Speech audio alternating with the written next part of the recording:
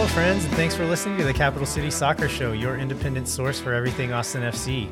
Today, we're going to talk about the Columbus Crew, and we're going to be joined by Chris Bills, who's a local soccer writer and soccer expert, and an expert on this saga. He covered the entire thing from start to finish, essentially. So we're going to bring him in and kind of go through that whole story. So I'm joined, as always, by Mr. Jeremiah Bentley. Jeremiah, how's it going?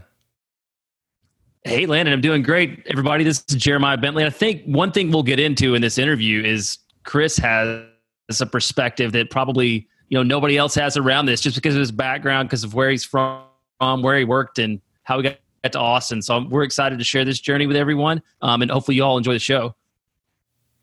Yeah, so this interview, we've already recorded it. It goes a little bit long, so we're not going to waste any more of your time. We're just going to jump right in. So we'll take a quick break, and we'll be back with Chris Bills. We wanted to take a minute to remind you to rate, review, and subscribe wherever you get your podcasts. And we'd also like to encourage you to visit CapitalCitySoccer.com, where Troy Bryant and Zach Mason bring you the latest in Austin FC news, including player rumors, sponsorship updates, ticket updates, and more. Once again, that is CapitalCitySoccer.com.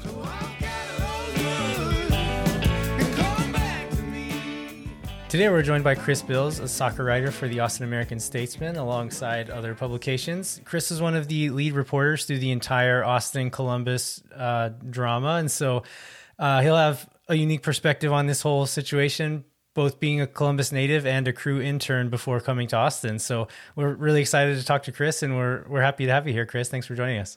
Yeah, thanks for having me, guys. I really enjoy the podcast. You guys are killing it with this thing, so happy to come on and talk about a topic that you guys are really just jumping in the fire here. It's gonna be Twitter's gonna be fun for a couple of days. So with some of the last few shows we've done, we're taking the Mr. Rogers approach, which is, if it's mentionable, it's manageable.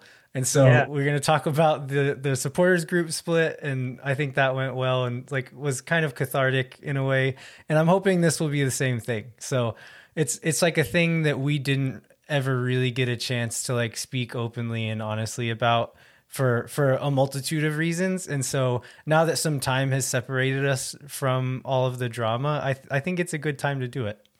Yeah, no, I agree. I'm not sure everybody will agree, but that's all right. Like you said, I like the Mr. Rogers approach. I agree with you on that.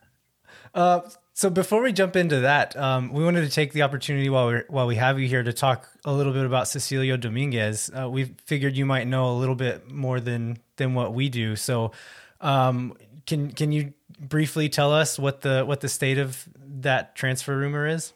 Yeah, so it sounds like it's been interesting the last few days. I'm sure you guys have been following Twitter and using the translate function as much as I have, or maybe not so much. I know, Landon, you speak maybe a little more Spanish than I do, but definitely given the Spanish a workout this week, which is good. I like stretching those muscles a little bit.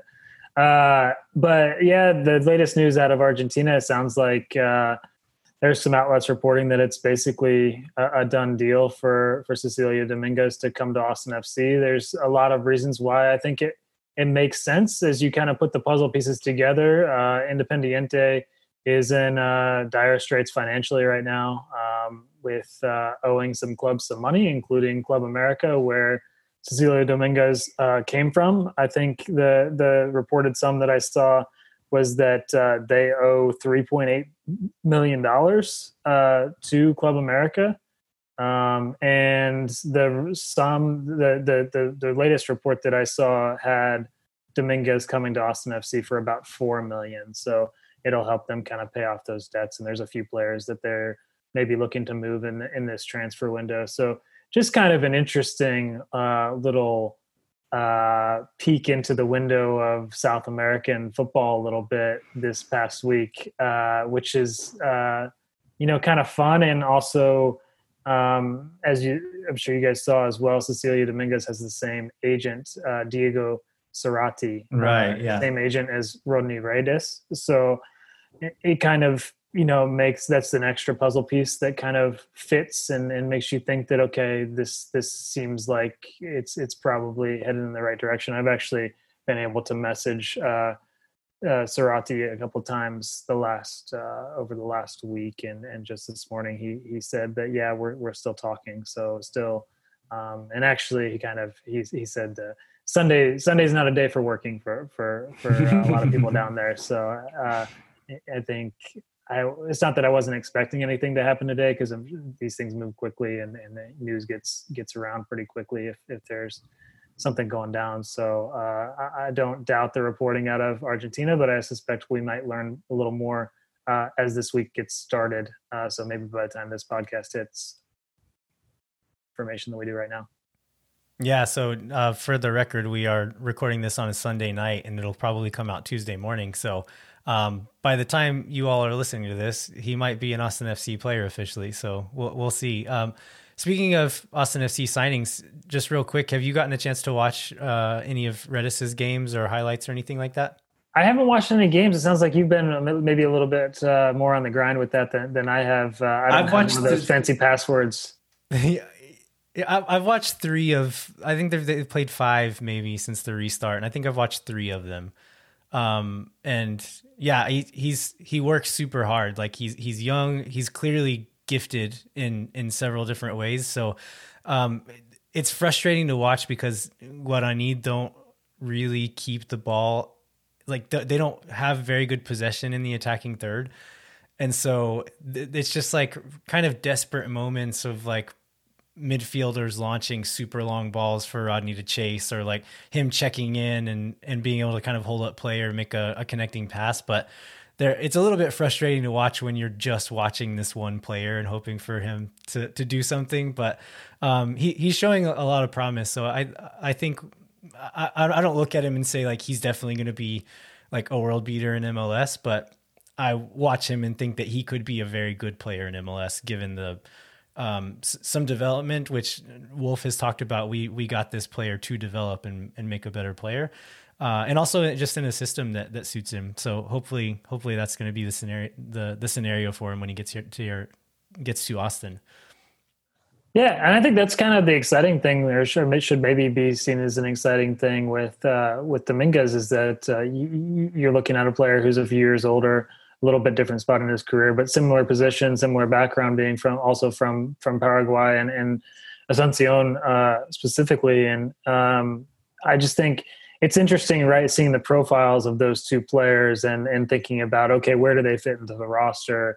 I think Redis with the price point, and I do think he's probably going to be a factor that first year, especially if he comes in and does well in training. But definitely Dominguez is a starting 11 level player, and potentially even a DP with that transfer sum if that is accurate, and that ends up, it depends how long the contract is. We can get into the whole TAM versus DP. Yeah. If you guys, but that's not this podcast right now. So Jeremiah loves TAM and GAM. Yeah. Oh yeah. TAM and GAM. That's all I do is share memes on Twitter with Landon about it. Yeah. There you go. Yeah. So I don't know. It's too early to say whether Dominguez, we don't even know if he's, fully going to be on the team yet, but assuming that he is, I just think that's kind of a next level. I don't know that it'll really whet the appetite for some fans of getting a big name DP, but I do think that's kind of maybe the profile you're looking for of, okay, that's sort of a big transfer fee, but he's 25 and potentially you get a sell on at some point. So it's just kind of interesting to see the steps of, okay, they got the first player and now here's the second player and kind of the building blocks kind of deal. So, which I know you guys have been into, thinking about that stuff too. Oh yeah. Think too much about it for there not actually even being any other players besides Rodney right now. But yeah. All right, let's jump into the reason why we're here, which is to talk about the Austin Columbus Crew saga. So, let's jump in from kind of the beginning of this, which would have been the summer of 2013, when Anthony Precourt bought the Columbus Crew. And tell me if I'm wrong about this, Chris, but I believe he was the second to last. The Hunts were the second to last owners to own multiple teams. Yeah, that sounds right. I honestly maybe would have thought that they were the last. Who was the last? I think Anschutz still owned one other team, and I can't remember. Maybe Houston. Oh, Did he Anschutz own still Houston? he still yeah, he did at some point. So maybe I think it was still a few years when he was the majority owner at Houston after Precourt bought the Crew. But yeah, so it's essentially MLS moving out of that period where they want each club to be owned by one owner, and that this was one of the reasons this happened was for that. So 2013, Anthony Precourt.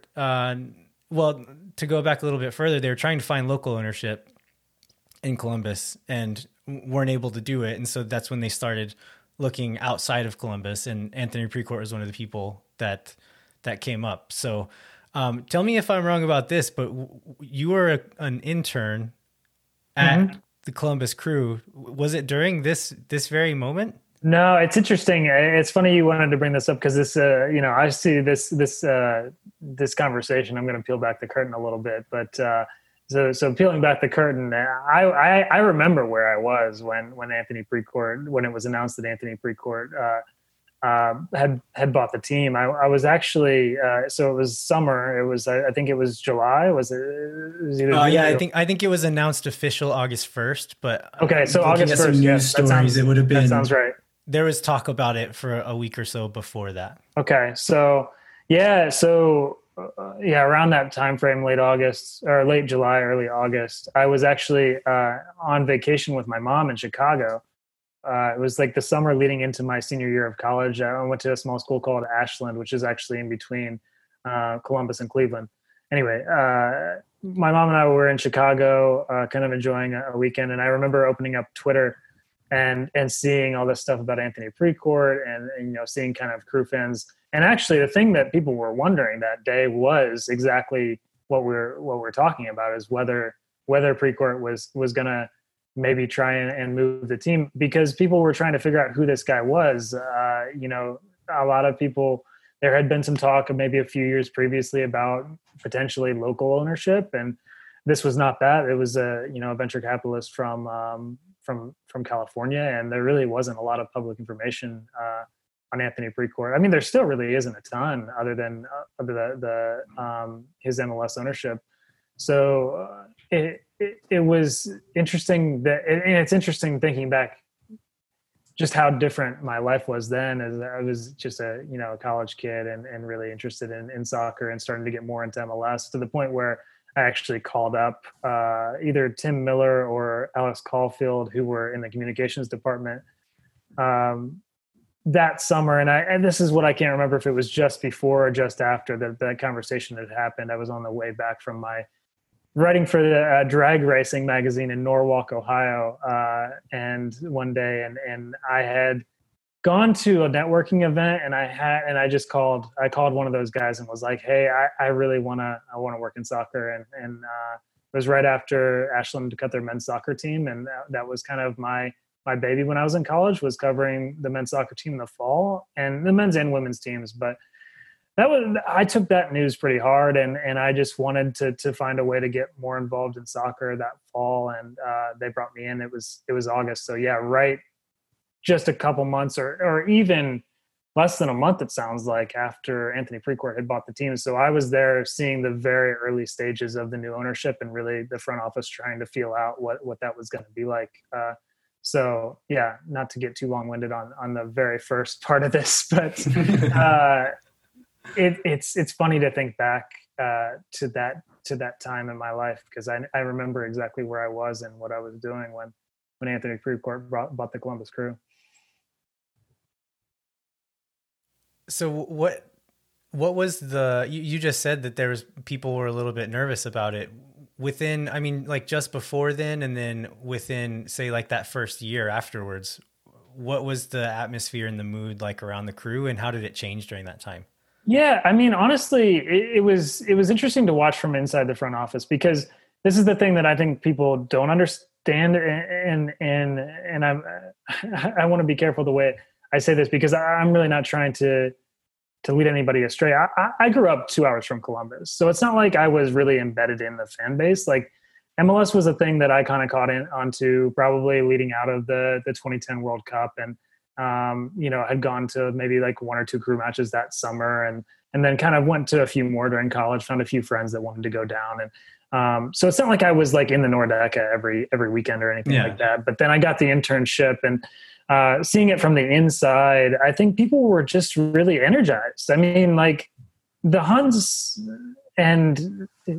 did so much for Major League Soccer, but by that point, their focus was on Dallas. And I don't think that the Hunts had been to Columbus maybe more than a few times in the past few years leading up to that moment. And the fan base was at an all-time low, especially in 2012, I think was their lowest attendance. And they had a few middling seasons as well. They had success in a few years before, and there's I think 3 years where the team wasn't that great either. During my internship, there were 3 different head coaches because Robert Warzija got fired. I mean, like literally maybe the week that I started on the internship, and Brian Bliss, who now. What is Brian? I think Brian Bliss is with maybe the U23s or one of anyway, Brian Bliss was the interim coach, and then they hired Greg Berhalter, and I was there. I was on the conference call. I transcribed like a 45-minute conference call when Greg Berhalter got hired at the Columbus Crew, and I was there the day he started the job, and had a fun interaction with him the day that he started. Just really kind of got a glimpse into his personality a little bit. But so anyway, there were 3 different head coaches. And Andy Loughnane, I don't think was hired until a little bit later, maybe even 2015. Or it was definitely not. I think it was maybe 2014 or 2015. It was several months into. I looked this up the other day. It wasn't immediately, but it wasn't long after he got the team. So maybe I'm off on that. I want to say within 6 months or so. Okay. My internship ended in November, December. So anyway, I could be just a little bit off on that. But the where was I going there? What was the initial question? What was the mood, or what was the mood around the club and the front office? Yeah, I think reacting to that. Yeah, everybody was really energized. I think because there was new ownership, and of course everybody I'm sure it's like any business. Like the Statesman went through this a couple of years ago, where there was new owners and everyone's trying to be on their best behavior and do their jobs the best that they can, and new ownership's got new expectations, and there was a little bit more money being pumped into the club. Like when they hired Greg Berhalter, everybody was like, oh, wow, like here's a former national team player and a guy who coached in Europe. And so there was just kind of this feeling that, and I think were already starting on the rebrand. I wasn't part of any of those conversations, but they ended up rebranding. And that was a big moment for the club. And within the fan base, even, I think there was still some feeling out period, but I think there was a lot of energy around this is the new Crew. And that was the term that was, I think Frank Hick was out on the street before they rebranded. Frankie's just the coolest dude, but he was out, pumping up #new Crew. And that was the feeling around Columbus, was that this was a whole new ball game with the Crew. It was going to be more Major League. And so that's what I remember, is just the energy. Yeah, so there was obviously one, part of that acquisition that would lead to all the drama later, the infamous Austin clause. Yeah. But when did it pop up? Like, was that something that was even a thing that anybody, knew about, or what is the origin of that? Because that would obviously be a big part of the story down the road. The first time I ever heard about the possibility of the Columbus Crew moving to Austin was I was sitting in Haymaker after I'd moved here in 2016, but I think it was actually the summer of 2017. I went to a U.S. national team watch party at Haymaker, and Josh Babetsky was sitting across the table from me, and he said something about, what would you think about the Columbus Crew moving to Austin? And something along those lines. And I remember looking him dead in the face, and I just said, that's not going to happen. I said, there's no way that's going to happen. Like, MLS won't let that happen. And he was like, well, I'm pretty sure that's going to happen at some point. And I was like, I remember him being very sure and me being very sure and just being like, all right, like, we'll see. And then I think you want to get to it later, but the Grant Wall tweet was really when everything kind of popped off. And that was, the first I thought about it after that. And I was like, wow, okay.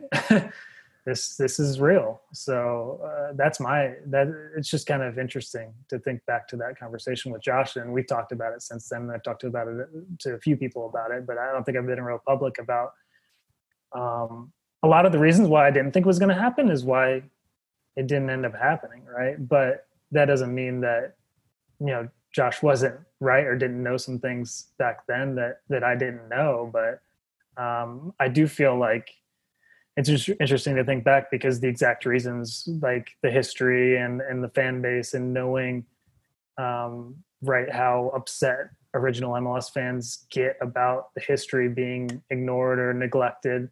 And the fact that there's so many owners willing to buy into these teams, no matter what city they're in, seemingly, it's just, that's kind of what it ended up happening. It could have very easily gone the other way, and we can get to that stuff too. But all the reasons why I was like, no, that's not going to happen. That's exactly what ended up being so ugly. And like me seeing both sides, I was so frustrated at certain points with just the conversation around it. And you guys are well versed in all that, like the Twitter conversations, but also some of the political back and forth and all the different layers that we went through. It was really a long couple of years of my life that I was deeply entrenched, probably more than I should have been in a lot of the moments that transpired. But where do you want to go next, Landon? I wanted to touch on that, on the Austin clause a bit more. So for those of you who aren't as obsessed, or not necessarily obsessed, weren't as like inundated with all this information as we were over the last few years, there was a clause like when Anthony Precourt bought the team, or at some point in those years when he owned the Crew, there was a clause put into the contract with MLS that said he can't move the team unless it's to Austin.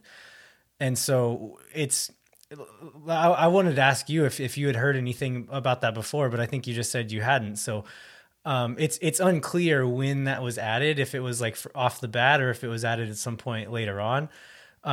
But from all the stuff that I've read and heard, I get this sense that it wasn't in, like, maybe partly this, but it wasn't entirely Anthony Precourt coming in saying, I'm definitely going to move this team to Austin. Well, there was even a period in the initial reporting phase of this when, I would say most of late 2017, when we were still trying to understand if that was real, whether the Austin clause was real, because the night of Grant Wall's tweet,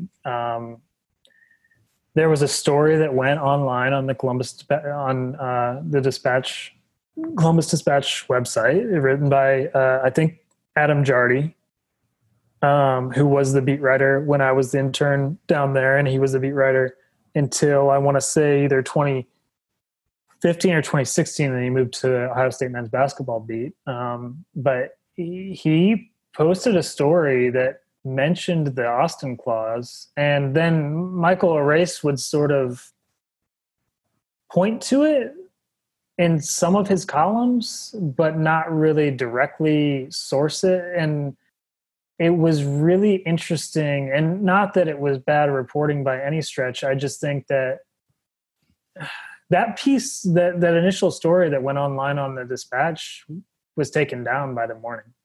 And I didn't save it, and there was a point during that, and this is how I remember it. So, I'm not trying to throw shade at anybody at the Dispatch. These things, that was a crazy day for a number of different people, especially, certain people in Austin and from Austin who were actually in Columbus that night. I think you guys maybe talked about that on one of the previous episodes, but You're referencing Kristen Markham there. Yeah. I was making sure. I wanted to make sure in my head that was public. Yeah. So yeah, we did. Yeah. So yeah, Kristen was in Columbus, and there were a lot of people very upset about the way that story came to light ahead of schedule. Like it was an embargoed story that leaked, which is always frustrating for people in PR and even in journalism, right? I mean, we don't want that to happen either, but it happens sometimes because with a story like that, with so much dynamite and just somebody lit the fuse and it got out and it happened. And there was stuff that was flying that night like crazy. And I'm not sure how much editing went into it and how well sourced some of the little details were. And that was one that I just didn't know for 5 or 6 months what the truth was around the Austin clause. And eventually we kind of dragged it out of somebody at some point that I think Garber confirmed it at one point. Yeah, exactly. That's what happened. I think it was Alexi Lalas at MLS Cup in December asked a question about the Austin clause, and Garber just answered the question. And I was sitting at my computer like, what? Like he just confirmed that the Austin clause exists during the middle of like the pre MLS Cup. And this is I'm the only person in the world probably who's like nerding out over, not the only person, but like, I was immediately like tweeting about like Don Garber just confirmed the Austin clause in the middle of this press conference. And I'm not sure anybody really cared as much as I did at that moment, but yeah, it was real. Like it was real. There was a clause at some point that allowed Anthony Precourt to have that option, and the reasons why we can get into, but I mean, that was the only way that the crew was going to be sold at the price that it was sold for. Do you get the sense that, like, from what I've read and heard, I get the sense that it almost seemed like that was as much to do with MLS as it was to do with Anthony Precourt. Would you agree with that, or would you? Do you think it was?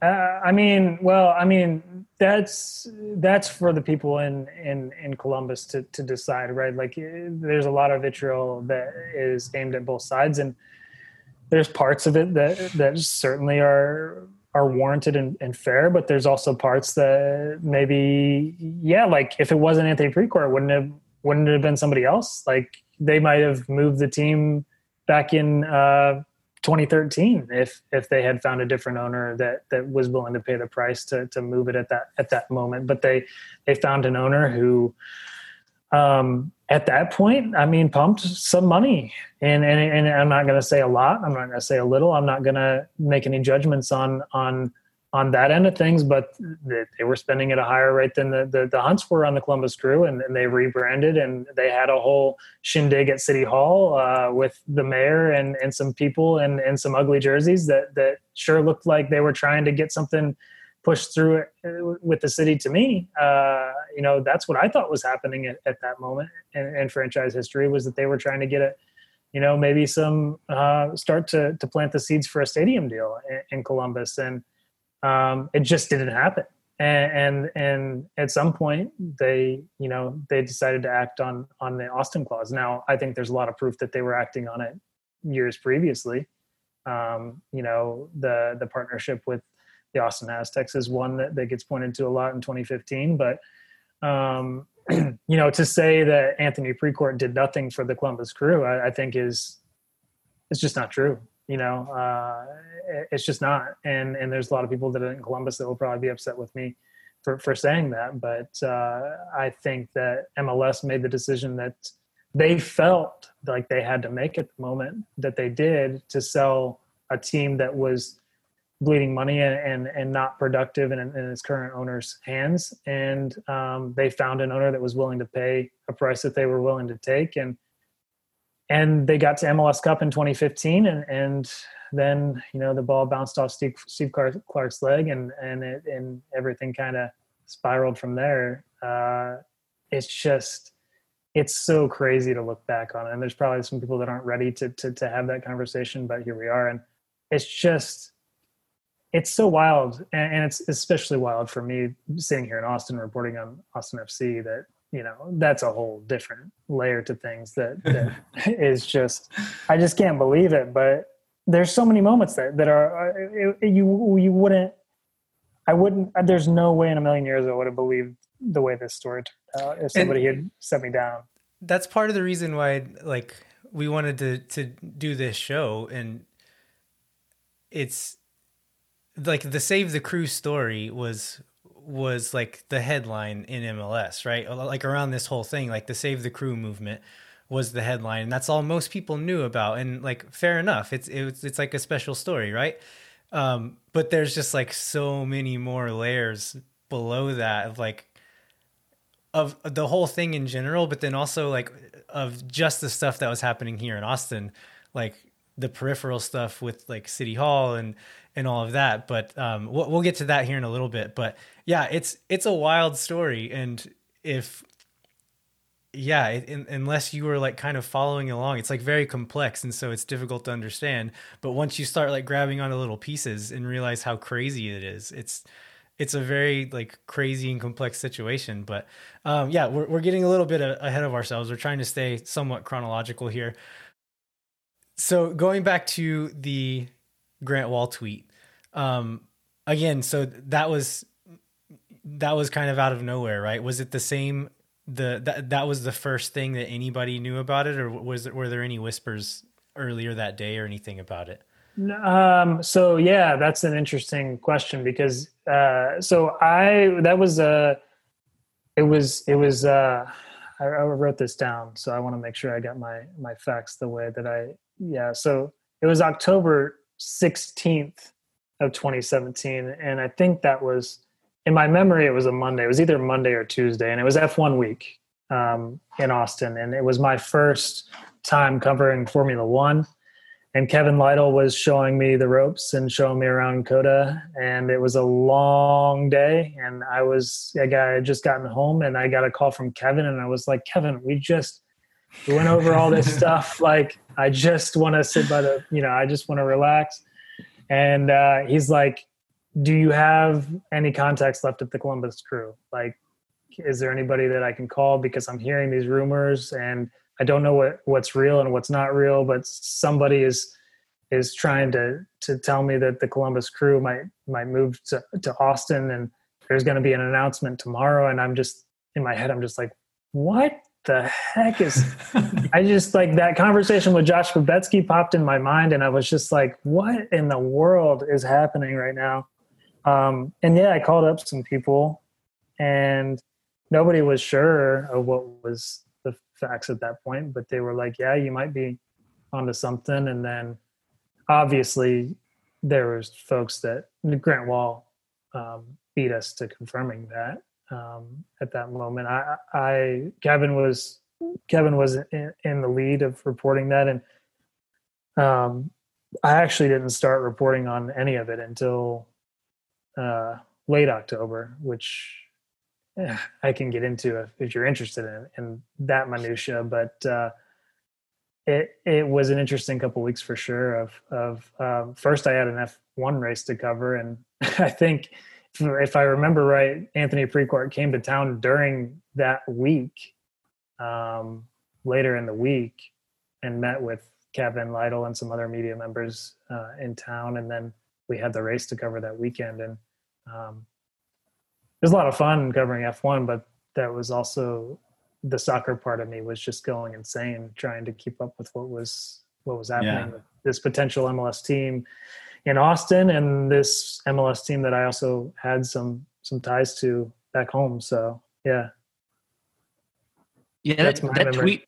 That tweet was like a 10 o'clock at night tweet. I remember, like, I don't think I slept that night because, like, everybody that knew anything, was excited about soccer and whatever, was just, all over it. Because I think you're right. I mean, there was something cooking that got out a few hours earlier than anybody had planned.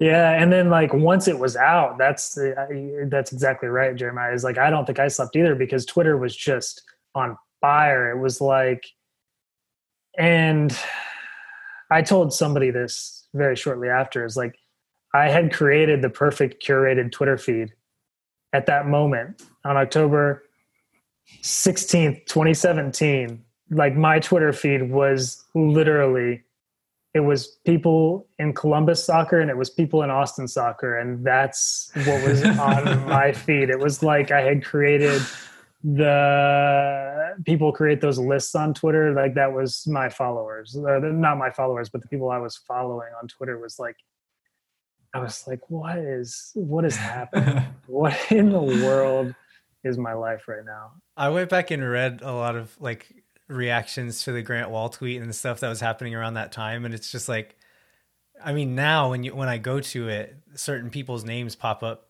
to the top because it's people I follow now. And like at the time, it's people I wouldn't have met for like a year from that point. And now it's just like going back and reading all these things, and it's really bizarre. Like you were talking about looking back at like your life in when you heard that Precourt bought the Crew back when you're still in college, and it feels like that to me, like thinking back to just how different of a world like our individual lives, but then just like Austin soccer was at that point in time, and like what it's how much it's changed since. But yeah, so kind of the next phase after the Grant Wall tweet, like so the Save the Crew movement starts up, and that's really like that's the story for the next few months. And then that kind of kickstarts the legal end of it in Columbus, and then at the same time, like a bunch of legal stuff going on and like stuff going on at City Hall here in Austin, kind of these two separate legal paths happening in Columbus and Austin that this whole deal is kind of hinging on. And so that's where kind of the Austin side of the saga starts as well. So are there any like kind of highlights from that era that you want to talk about? Yeah, there's something that I feel like I should go back just a little bit to right after the Grant Wall tweet, which is like, I actually went to Columbus. That was my first assignment covering this whole saga, which was, I don't know if you guys remember, but the Crew was in the playoffs, and they had a match against NYCFC. It was on Halloween. I think it was actually on Halloween. And I had sort of grappled with, and this is the reason that I wanted to bring this up, is that for the first like week and a half, I was just watching this story unfold, and Kevin would, ask me things about, do you know this about Columbus Crew? You know, who's the person to talk to for this? And just certain things. And I didn't know whether I should really dive into it, right? Like there's that whole issue of conflict of interest, and I didn't really know what my interests were in the whole thing. And then I was really kind of thinking about it at some point, and there's like that curated Twitter feed comment that I made is like, well,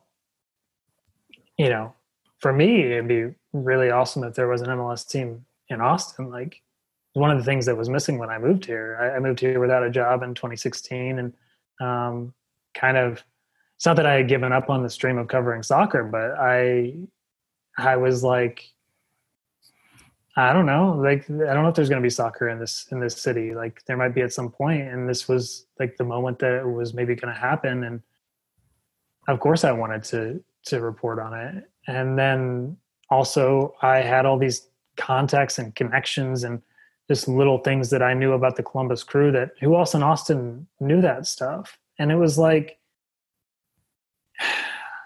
I made a pact with myself very early on that honestly, like I kind of, at times, maybe during the process, certainly I wished I didn't like throw myself this deep into it. But like, I was like, if I'm going to do this, the reason that I'm doing it is to, like, if this is going to go down, if this is going to happen, and this is going to be the MLS team that's going to come to Austin, like people need to know how it happened. And people need to know exactly what happened and who was the players and what, what led to it happening. And I didn't know what was happening. And of course I wanted to find out, just as soccer interested person living in Austin, Texas from Ohio.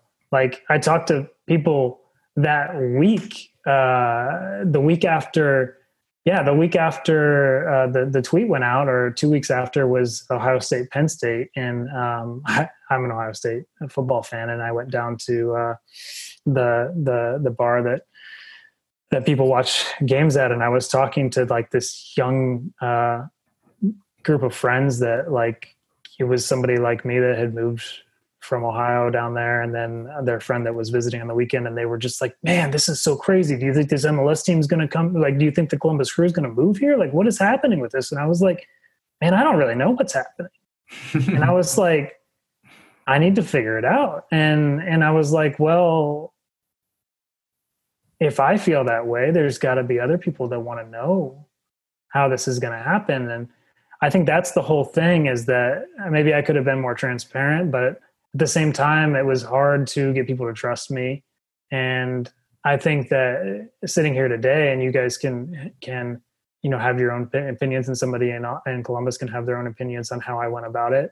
I'm happy with the way things turned out. Of course, like, I'm a soccer person from Ohio who lives in Austin. Like, I wasn't unbiased. Like, I can say that right now, that I wasn't unbiased, but I wasn't biased one way or the other. I wanted soccer to thrive in two cities that I knew soccer could thrive in. And the jury's still out on both, but I think they're both in a much better position than they were before. And in some small way, like, I like to think that the things that I was doing, and the things that Andrew Erickson was doing, and the things that other reporters like were doing to kind of uncover the truth of what was happening, and peeking under rocks that people didn't want us to peek under, and, making requests for documents that people didn't want us to request. Like, it all happened. And I think that's the one thing that I kind of wanted to just come on here and say, is like, yeah, like, I threw myself in that fire, and like, I'll take whatever comes out of it. But what came out of it at this point, as we're sitting and talking in 2020, is like, it's pretty incredible, isn't it? Like, to think back on all those moments, and all of the times that people tried to gaslight me and tell me that I was biased, and that I was a Columbus Crew fan, and that I was a pre-court apologist, and that I was just an idiot. Like, that stuff hurt, and it sucked. Yeah. I went through like a dark period, and I like, maybe that's maybe a bridge too far. And like, but it just, it all happened. And like, I'm happy that I guess I went through it. I don't know. And I think, so I've heard, I think reporters, like journalists, people who work in news will say, like, if there's a story that has two sides, if you can come out of it with both sides of it, like people from both sides of it thinking that you were leaning one way or the other, then you probably did your job right. Yeah. I mean, I tried to tell myself that, but it didn't always work, Yeah. I can't imagine, like, I just, like, Jeremiah and I, and like a lot of people we know here in town, just like the stuff that was happening on Twitter that wasn't even necessarily aimed at me as a person, or like my work, or like what I was doing. Like, it got very emotional just from that aspect of it. So I can't imagine how much more intense it was for you, like being kind of right at the heart of all of it. So yeah, I don't envy that position. Yeah. But I mean, it's all fine. We like the Mr. Rogers thing, like, if it's, what was it? If it's mentionable, it's manageable. Yeah. Like, it's like, I don't know. Yeah. Mr. Rogers, maybe helped me through a little bit, but who knows? Maybe somebody else talking like him, who knows? But, it's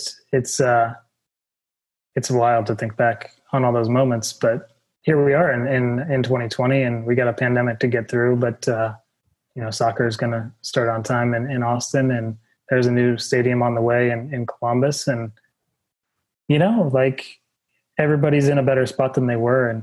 in October 16th, 2016 or 2017. And that's what I think makes me feel kind of good about the whole thing. So we can say now that we're sure Austin is going to have a Major League Soccer team, but there were long stretches because of things happening in Ohio and things happening here in Austin where that was not necessarily the case. And that's another thing we wanted to ask you about is during, again, for people who weren't following this super closely, there was the lawsuit in Ohio that could have potentially kept the team from moving. But then here in Austin, they needed to get a place to build a stadium. Like MLS wasn't going to give Austin a team if there was not a good site to build a stadium on. And so there's this huge city council saga that happened here trying to get a site approved for this. And so what Jeremiah and I talked a little bit about before we started recording and what we wanted to ask you is, were there times along this journey, like just in Austin, where you felt like this wasn't going to happen? And then was there a moment that changed and you were pretty sure it was going to? Yeah, there were plenty on the first question. There were plenty of moments when I can remember just moments in the newsroom where Kevin Lytle and I would be just talking through different moments throughout the process. And it was like a percentage, like Kevin loves doing percentages on like, what's the percentage you think it'll happen? And I can't remember the lowest or highest that I ever got, but there were definitely moments when it was well below 50% that this was gonna go through. And even to the point where I think for the first probably 3 or 4 months until there were, maybe even after there were stadium locations, that was like December, I think, when there were like the city was pointing out different spots on the map. I think that sounds right. Yeah. I ended up doing like a tour of them and I went around to all the different possibilities, but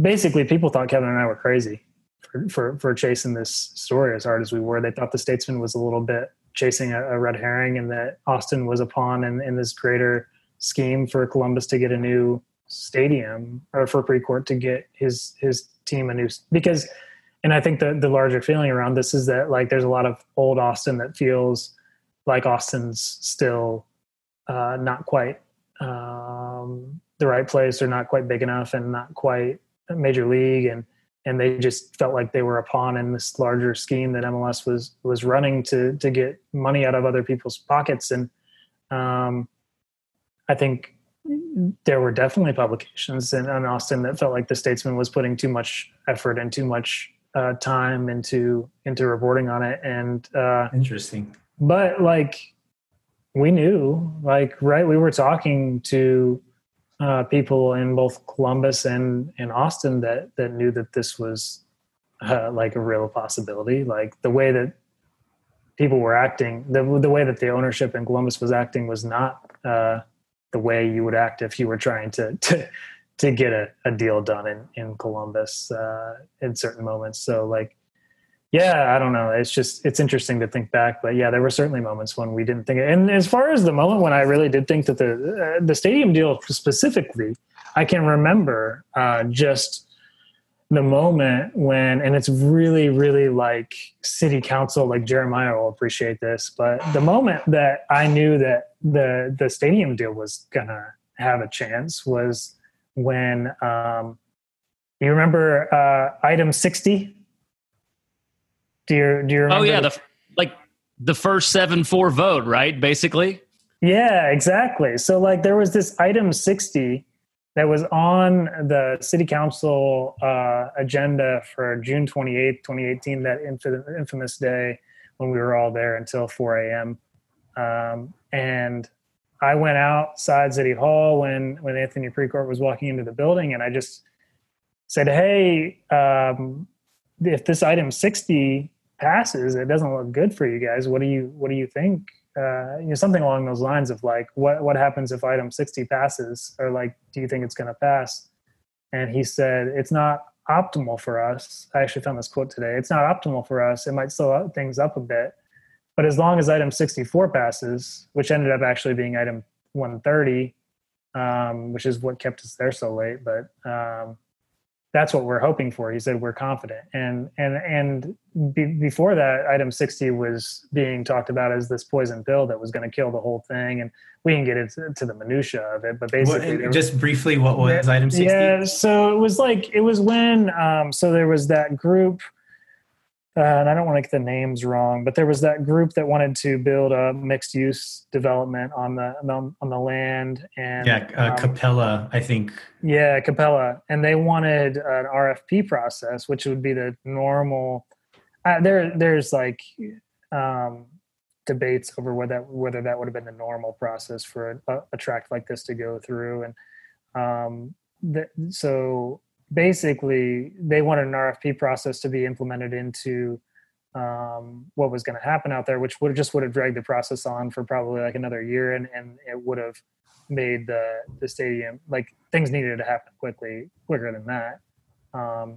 And so, what was that later item that so what happened was there was not enough support on the city council for that RFP process, but it was negotiated.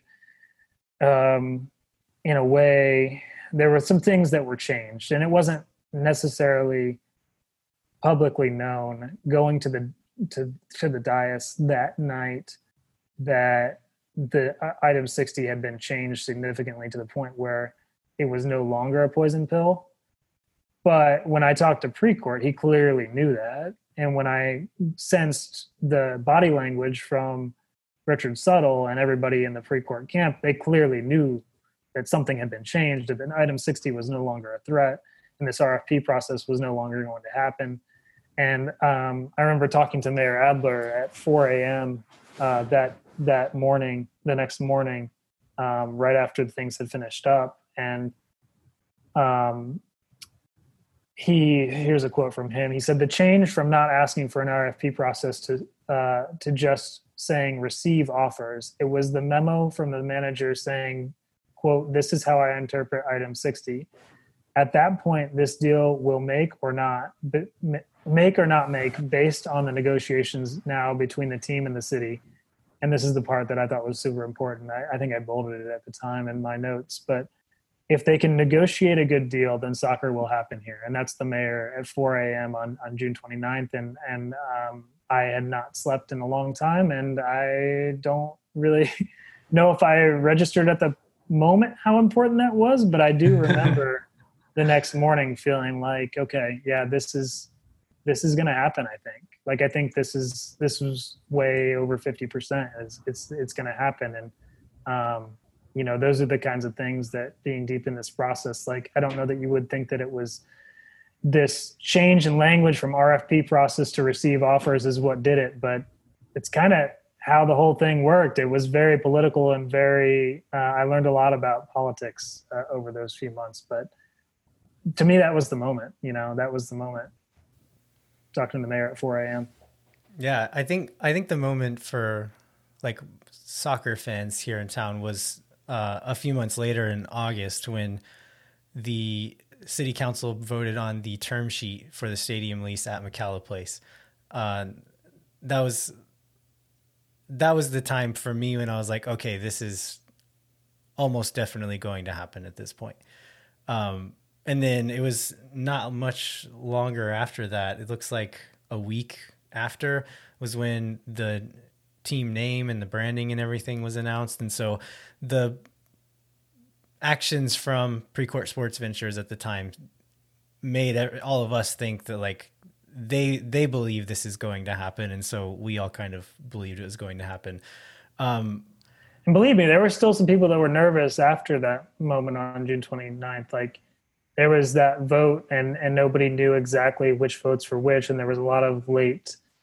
There was, I think Kathy Tovo was asking for some things at the last minute, and Jeremiah probably remembers some of the maneuverings maybe as well as I do, but I'm trying to think who was they made a lot of changes. Yeah. Remember Kassar got the affordable housing thing, which I think sort of eventually settled him on it. I like to think that my testimony at 3:12 in the morning that night, that magical 60 seconds that I had when everybody was bleary-eyed, drove it home. But yeah, I mean, they definitely, to the city's credit, and they ended up getting a better deal because everybody had a little something they wanted to make it happen, to really make it a better deal for the taxpayers of Austin. Yeah. And they basically got it all. Yeah, they did. And I think that's what you had to really, I think, listen closely to some of the language that some of those council members were using, where they were being firm with their language. But I don't know, at the end of the day, I think they were going to find a way, whether between, the folks at PS, Precourt Sports Ventures at the time, Richard Settle, Dave Greeley, and the whole bunch, like, they needed to get it done. And the city ultimately wanted it, or like the majority of the council ultimately wanted it to happen. Now, there were certain things that they wanted to see and they needed to see in the deal, but it just, you kind of got the feeling that there was, at the end of the day, there was going to be those 6 votes, and there ended up being 7.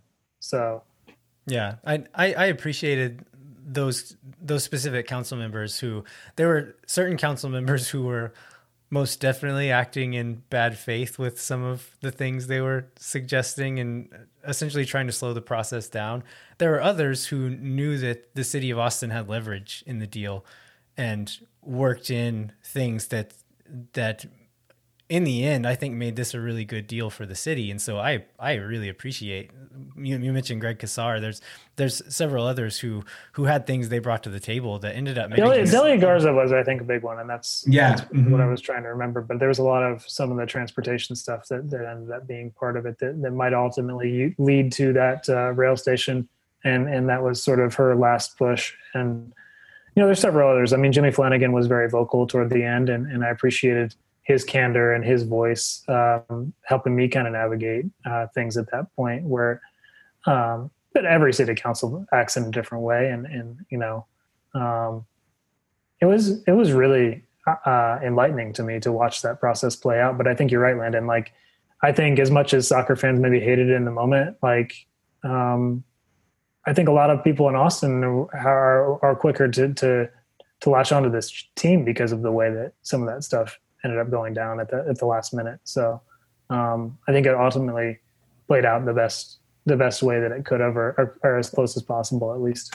Yeah. So we kind of running out of time here, but the last little segment that I wanted to touch upon was so let's look at the timeline here. I have a little diagram laid out for myself so I could keep everything straight, but that was August 15th when City Council approved the stadium lease agreement. Within October 12th is when rumors of the crew being sold to local owners started happening. So it seems like there was like a month and a half or 2 months there where it felt like the crew is dead. And and that was the hard part to gauge. And if you, did you want to ask me a specific? No. I was going to say, like, just kind of. There really was a moment there where that's what it felt like. And after a while, there was enough talk and enough rumors of other stuff going to happen. But there was a stretch there for a while where, like, it felt like that, like it was over. Yeah, and it was certainly a possibility. But I think I was really hesitant at that point. What was it, August 15th, you said, when that final vote happened? I think that's the date.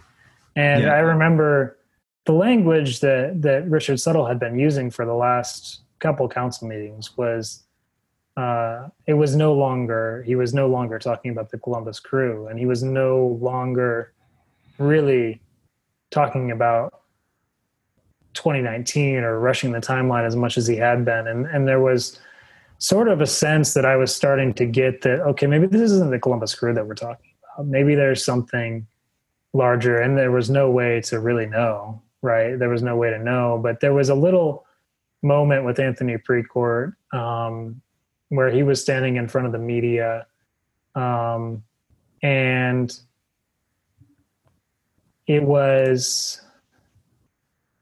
that was the question that I don't remember if I asked, or might have been Jim Vertuno that got it out before I could. But we were asking about what would say to fans in Columbus. I think that's what Jim asked very pointedly, and he didn't really say anything. But I don't know.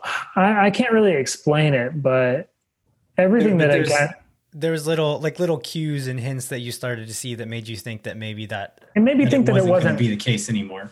Yeah, it made me think it wasn't dead. Like it wasn't like this vote had decided the fate of the crew, and that kind of also was I was taking cues right from all the people that I was able to kind of talk to in Columbus and see their thoughts on social media, and they weren't overly. There were certainly some that were just completely devastated by the city council vote, but there was also a feeling that, okay, this isn't really what's going to decide it. We need to find local owners, and that's ultimately what ended up happening. But I mean, there's certainly moments when the deal could have fallen through with the Haslams in that intervening time. But I think that I just didn't think that the August 15th vote was the nail in the coffin for the crew, and call that. I had to hesitate to say optimism on my part, but I kind of said earlier what my feelings were on the whole thing. Like, I didn't think that the crew was going to die on the city council vote, which is what made the trip by Leslie Poole, which I think is something that you wanted to maybe, I don't have much to say on that, but the trip that she made to Columbus really wasn't very fruitful at the end, because it wasn't like she was deciding on their fate. She was just deciding on whether her city was going to get a soccer team. And sure, she was led at certain points to believe that it was the crew, and we were all led to believe that it was going to be the crew, but it didn't ultimately end up being nobody in Austin decided what was going to happen with the Columbus Crew. It was everybody in New York at the MLS offices and everybody in Columbus that pushed and screamed and made it difficult for them, and everybody league wide. But it was nobody in Austin that decided whether the crew was going to exist or not. It was all about the support that existed or didn't exist for a professional soccer team in Columbus, Ohio. That was always the what was going to decide whether there was a team in Columbus. Yeah, people I talked to on Twitter, like I've met over the last couple of years, who they want to be angry at people in Austin, or they want to be angry at Anthony Precourt or whatever, and like there are reasons for all. Like, I mean, I think least of all people in Austin, because like you said, we were told we want to give you a soccer team. This is what needs to happen. It's like, okay, we'll do that. Anthony Precourt, I think that you stepped that up a little bit more. Like, he was more involved in that move. But I think if you want to be mad at anybody, be mad at Major League Soccer, because they facilitated this whole thing. Yeah. And I mean, that goes back to, I did want to mention, and maybe, I don't know if you want to, there were a couple stories, if you want to get into the Austin side and the minutia that I wrote back early last year, I think around March, that kind of, there's a lot of kind of behind the scenes with some of the open records requests things that I was able to find out. But one of those, like you said, like MLS was literally the day after they announced the expansion list, and Austin wasn't on it. They met with the mayor, like Don Garber and Mark Abbott, and I think some other folks from the league office met with Mayor Adler. Like, Austin wasn't on the expansion list. Like, the league was totally pushing for this to happen at certain points. And then at the very end, like, it was very obvious that the league was, okay, Anthony, like, you guys get the stadium deal done in Austin, and you're free to move to Austin, but it's on you at this point. Like, they weren't openly, maneuvering for Precourt at that point toward the end. Like, that's, to me, like, the wind had shifted, and the wind was now, it was like that whole parallel pass thing that was seemingly BS at the beginning, like it's kind of what was happening toward the end. It was like, okay, we got to figure out how to get a stadium done in like 2 months on the other end. Meanwhile, Precourt's got to figure out how to get the stadium deal done in Austin. We could talk about the differences between Columbus and Austin city politics, but they both got done. So like credit to the folks, I guess, on both ends. But like MLS really wasn't, they weren't in Mayor Adler's office in 2019, at least not that I know of, or in 2018, but they certainly were in 2016? 2016. Yeah, early 2016. So, I mean, like MLS was totally in on it. Yeah. So, before we wrap up, I think one other thing that I wanted to get to is kind of the current state of things. Austin FC seems to be in a really good position right now to start the next season on time. There's an announcement a few weeks ago about all of the other expansion teams that got moved back a year. Austin FC could have been that. I mean, Charlotte, who's set to come in the same year as us, got moved back a year, but just because of how far along Austin FC is, it seems like the league agrees that it's in really good shape right now. Columbus Crew is going to be building a brand new stadium, or currently building a brand new stadium that they'll move into at some point next year, most likely. And at least this season have a really good team, and seems like they're in a good situation on the field as well. So what do you think the future of this looks like? Do you think there will be a long lasting rivalry between Austin and Columbus? That's an interesting one. I think it's Columbus's rivalry, right? And that's, there's going to be folks in Austin that are going to enjoy that aspect of Austin FC existing and are going to enjoy that rivalry too. But it's really Columbus's rivalry. And I don't think you can really take that away from them. Like, they saved their team, and Austin's, kind of the symbol that they can point to that is what almost ended it. And that's just what it is. Like, so I think that rivalry will exist in one form or another. Whether it's a big deal 5 or 10 years down the road depends on what happens on the field. Like, I was watching the MLS's back tournament and watching Columbus Crew just romp through the group stages. And I was like, man, like this team's good, and they're going to be good probably next year. And Austin is going to be on the field next year, and they're probably going to play Columbus at some point. How cool would it be if at some point Columbus keeps on this trajectory and Austin, is the force that we think that they could be? And what would it be like to see an MLS Cup either in Columbus or in Austin between? And these are the things that I just kind of dream up in my head, but like everything that's happened the last few years, crap, like that's not that crazy.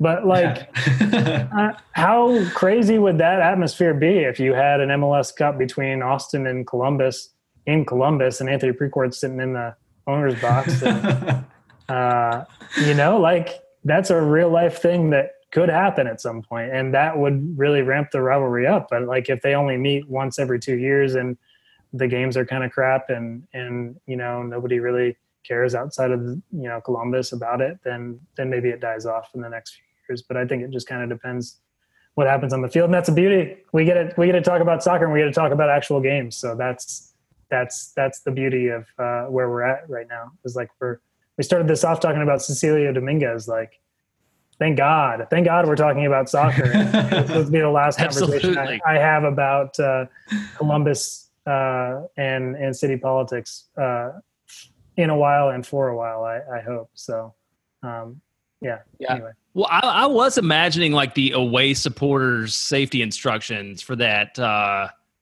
imaginary MLS Cup match between Columbus and Austin. I imagine it would be pretty exciting.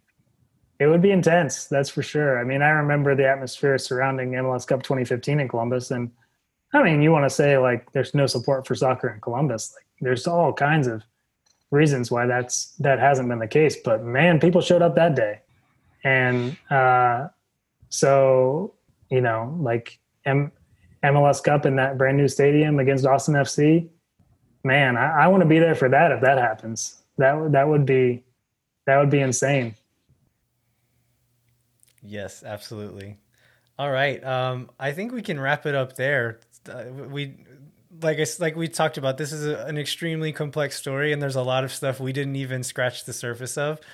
I think when we were talking to planning this all, Chris said that we could do a whole series on this, like essentially started an entire podcast just talking about all of this. But I'd rather just keep going forward and talk about soccer in the next 6 months to a year. So I agree. All right. Well, thanks so much for joining us, Chris. This is great. Yeah. Thanks so much for having me, and keep up the good work, and look forward to seeing you guys soon, hopefully. And, once we get past everything, and hopefully are able to either enjoy a beer or pass each other in the stadium. And that's really what I'm looking forward to, and seeing the soccer culture in this city grow, because we all know what it is already and what it can be, because it's going to be quite cool. And it's going to be like, honestly, Austin's going to show the world, I think, at some point, whether it's next year or, the year after, that this is a soccer city. And no matter how you feel about the Anthony Precourt and the Columbus saga and everything that happened in 2017 through 2018 and 19, like, Austin FC is coming, and it's about soccer in Austin. It's not about Columbus Crew, and it's not about Anthony Precourt. It's about a new force to be reckoned with in American soccer. And I truly believe that. I've seen it and witnessed it the last 4 years since I moved here. And I'm so happy to be kind of part of the soccer community here. And that's what I'm proud of, I think, from, that all of that crap led to now I'm talking to you guys and still able to, I put a smile on my face and think about the game that I love. So, I mean, that's what it's all about. So, and I'm talking too long again. I'm just going to shut up and get off your podcast now. Before we finish, where can people find your work, Chris? Yeah. So follow me at Chris Bills on Twitter. And right now you can find my work in the Austin American Statesman, and leave it there for now. We'll see what the next year brings. All right. Thanks, Chris. Thank you. When no one is